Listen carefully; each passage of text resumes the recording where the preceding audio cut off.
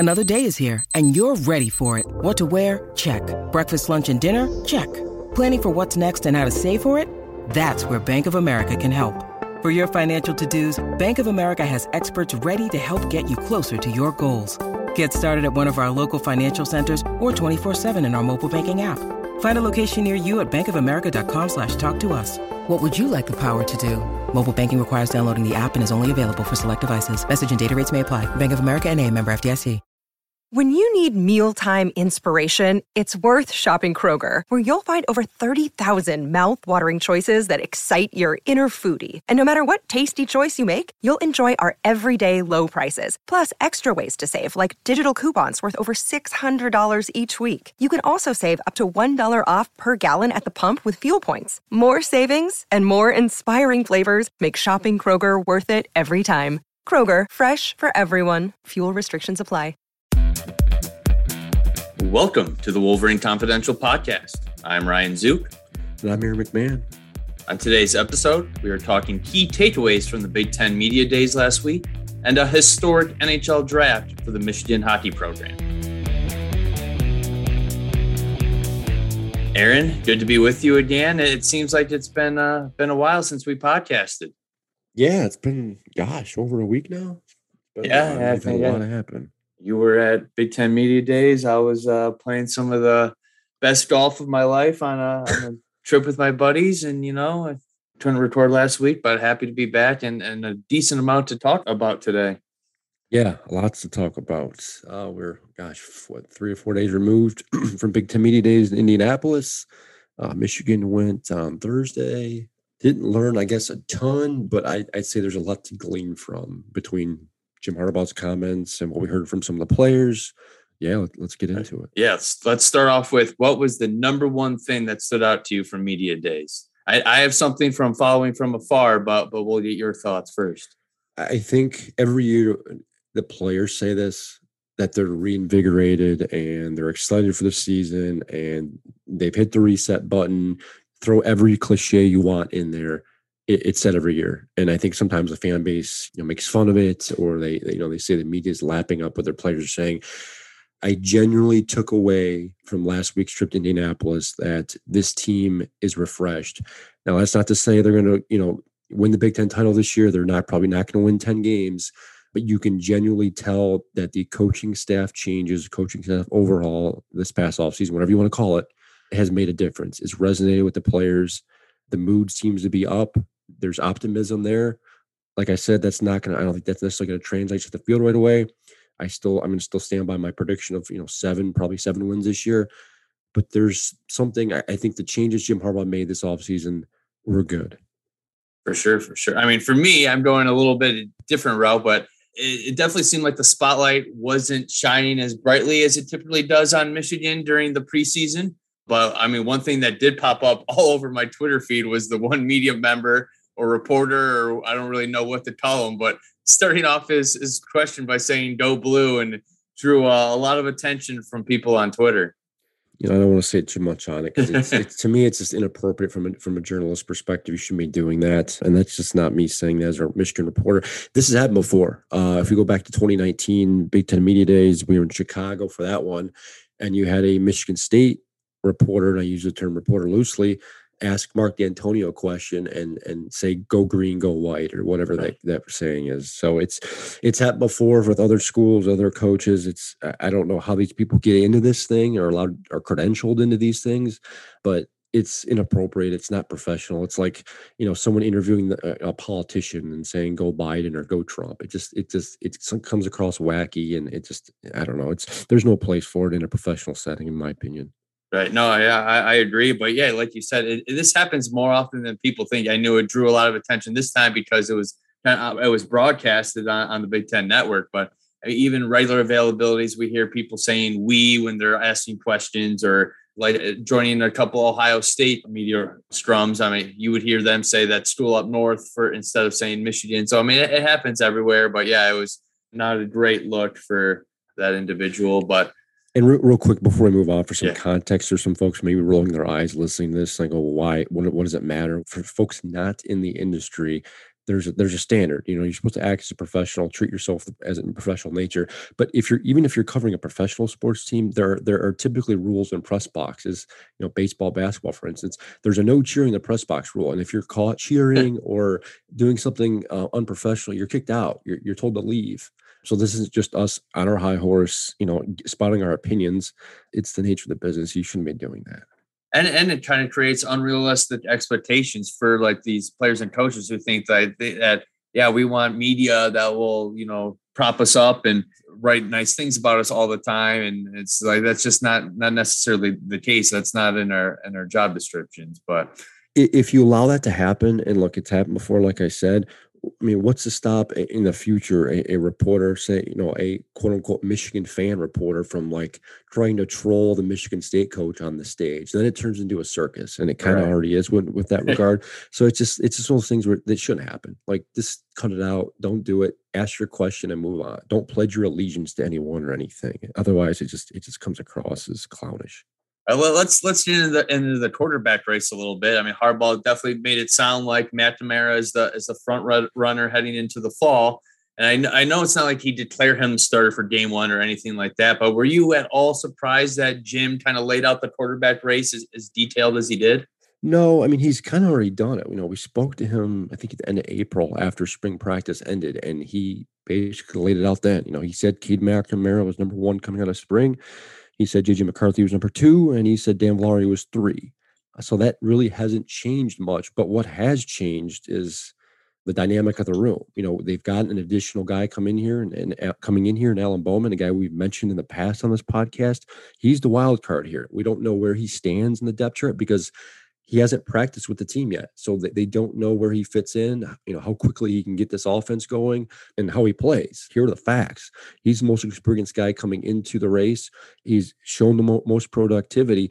I think that the issue with him, or the question mark with him, is timing. Does he have enough time to learn the system, acclimate with his teammates and show that he's the best quarterback available? Jim likes Cade's leadership. He likes what he saw from him last year, but the reality is he only started one game and only played a handful of games. So I think that's why he's the leader at this point. It's certainly Cade's job to lose, just because he's been around the program a couple of years. Michigan's coaching staff obviously feels comfortable with him behind center. But no, I'm not. I wasn't surprised at all. Jim clearly likes what he sees out of Cade. He's talked about him a lot, his leadership, and that's really what I think Michigan wants. The last couple of years, they've kind of been clamoring for a quarterback who kind of takes the reins, takes the leadership over. Because here's the reality: while Shea Patterson was talented at times and could move the offense, he wasn't that rah pump the guys up type of guy. He was a very quiet, shy kid who I think maybe at times was a little, didn't want to rock the boat. And he wasn't that type of guy. So with Cade, it's very different. He's going to step in there and take control if he's the guy. That's just how he is. That's in his DNA. And I think that's why Jim Harbaugh likes him so much. That being said, I don't think this quarterback, competition is over. I mean, they've got all fall camp. Jim did say fall camp officially begins August 6th. Cade will be number one, but that doesn't mean that if he struggles and you see a huge leap from J.J. McCarthy, or you see Alan Bowman, take control early, that they're not going to get snaps, week one against Western Michigan. Oh, for sure. And a lot of football still to be had during camp to sort things out. And any updates on the defense? Was there any insight into more of what this defense might look like for following media days? Nothing specific. I know folks are wanting to know if it's going to be a 3-4, 3-3-5, 4-3. I generally think that you're going to see multiple fronts, as the new coordinator, Mike Macdonald, has said. I think they're going to do a lot of shifting and things. But one thing I did take away from media days that maybe was a little, cloudy before, is Michigan is still going to put pressure on the quarterback. That seems to be the MO of Jim Harbaugh. He wants pressure. He wants guys chasing the quarterback, sacks, and that's similar to what Don Brown was pushing. But I think you're going to see a little bit more, versatility, a few more options here defensively. Under Brown, it was very much his scheme, his way or the highway. There wasn't a ton of changing up as many Michigan fans have watched. And I think that's one of the reasons why you're hearing about Aiden Hutchinson, Taylor Upshaw, David Ajabo, guys like that who are playing more in a stand-up outside linebacker role, because you're going to see guys moving around quite a bit, playing out of position that you're not normally used to hearing. We talked to linebacker Josh Ross last week in Indianapolis at Big Ten Media Days. He said he's going to play more downhill, and that's something he wants to do. He's wanted to do for a couple of years now. He says it really fits his skill set, something he believes he can do. In the past, he was more of a middle linebacker, drop back type guy in coverage. So, we could see him more in a pressuring situation. So I think you're going to see a lot of things with this defense. As Mike Macdonald said, I don't think they're going to be dead set in their ways in one way or the other. And that'll allow them some mobility, a way to kind of adjust to the offense they're playing. And I think that's quite different from what we saw here in the last couple of years under Brown. I think it's going to be huge for Michigan to have non-conference games again to kind of did a little bit of an acclimation period in the first couple of weeks before they start Big Ten play, because I'm sure it's not easy for the guys completely revamping this defense when a lot of these guys came to Michigan envisioning they would play a certain role, and now they're likely playing a little bit of a different role. So it will likely take some time, but Michigan does have a few non-conference games this year to kind of get adjusted and see how these changes kind of take. So. Yeah, and I think that week 2 game against Washington is going to be really key. I mean, if they can play well and competitive, maybe not win the game, but at least show that they can hang in the game and keep it close, I think they're going to have momentum going in the Big Ten season. Now, is that going to mean they're going to, catch some people off guard and surprise some folks? I don't know. But I keep harping back on this point from 2019 when Josh Gaddis came here in his first year's OC, how long it took that offense to get going, how many mistakes they had early, and how much time it took them to kind of get acclimated to things. And they were a hell of a lot more experienced in this defense. Granted, they do have some pieces back. They got some playmakers, but they, as a whole unit, they got a lot of work to do. So I'm anticipating a slow start. I don't think they're going to be great off the get-go.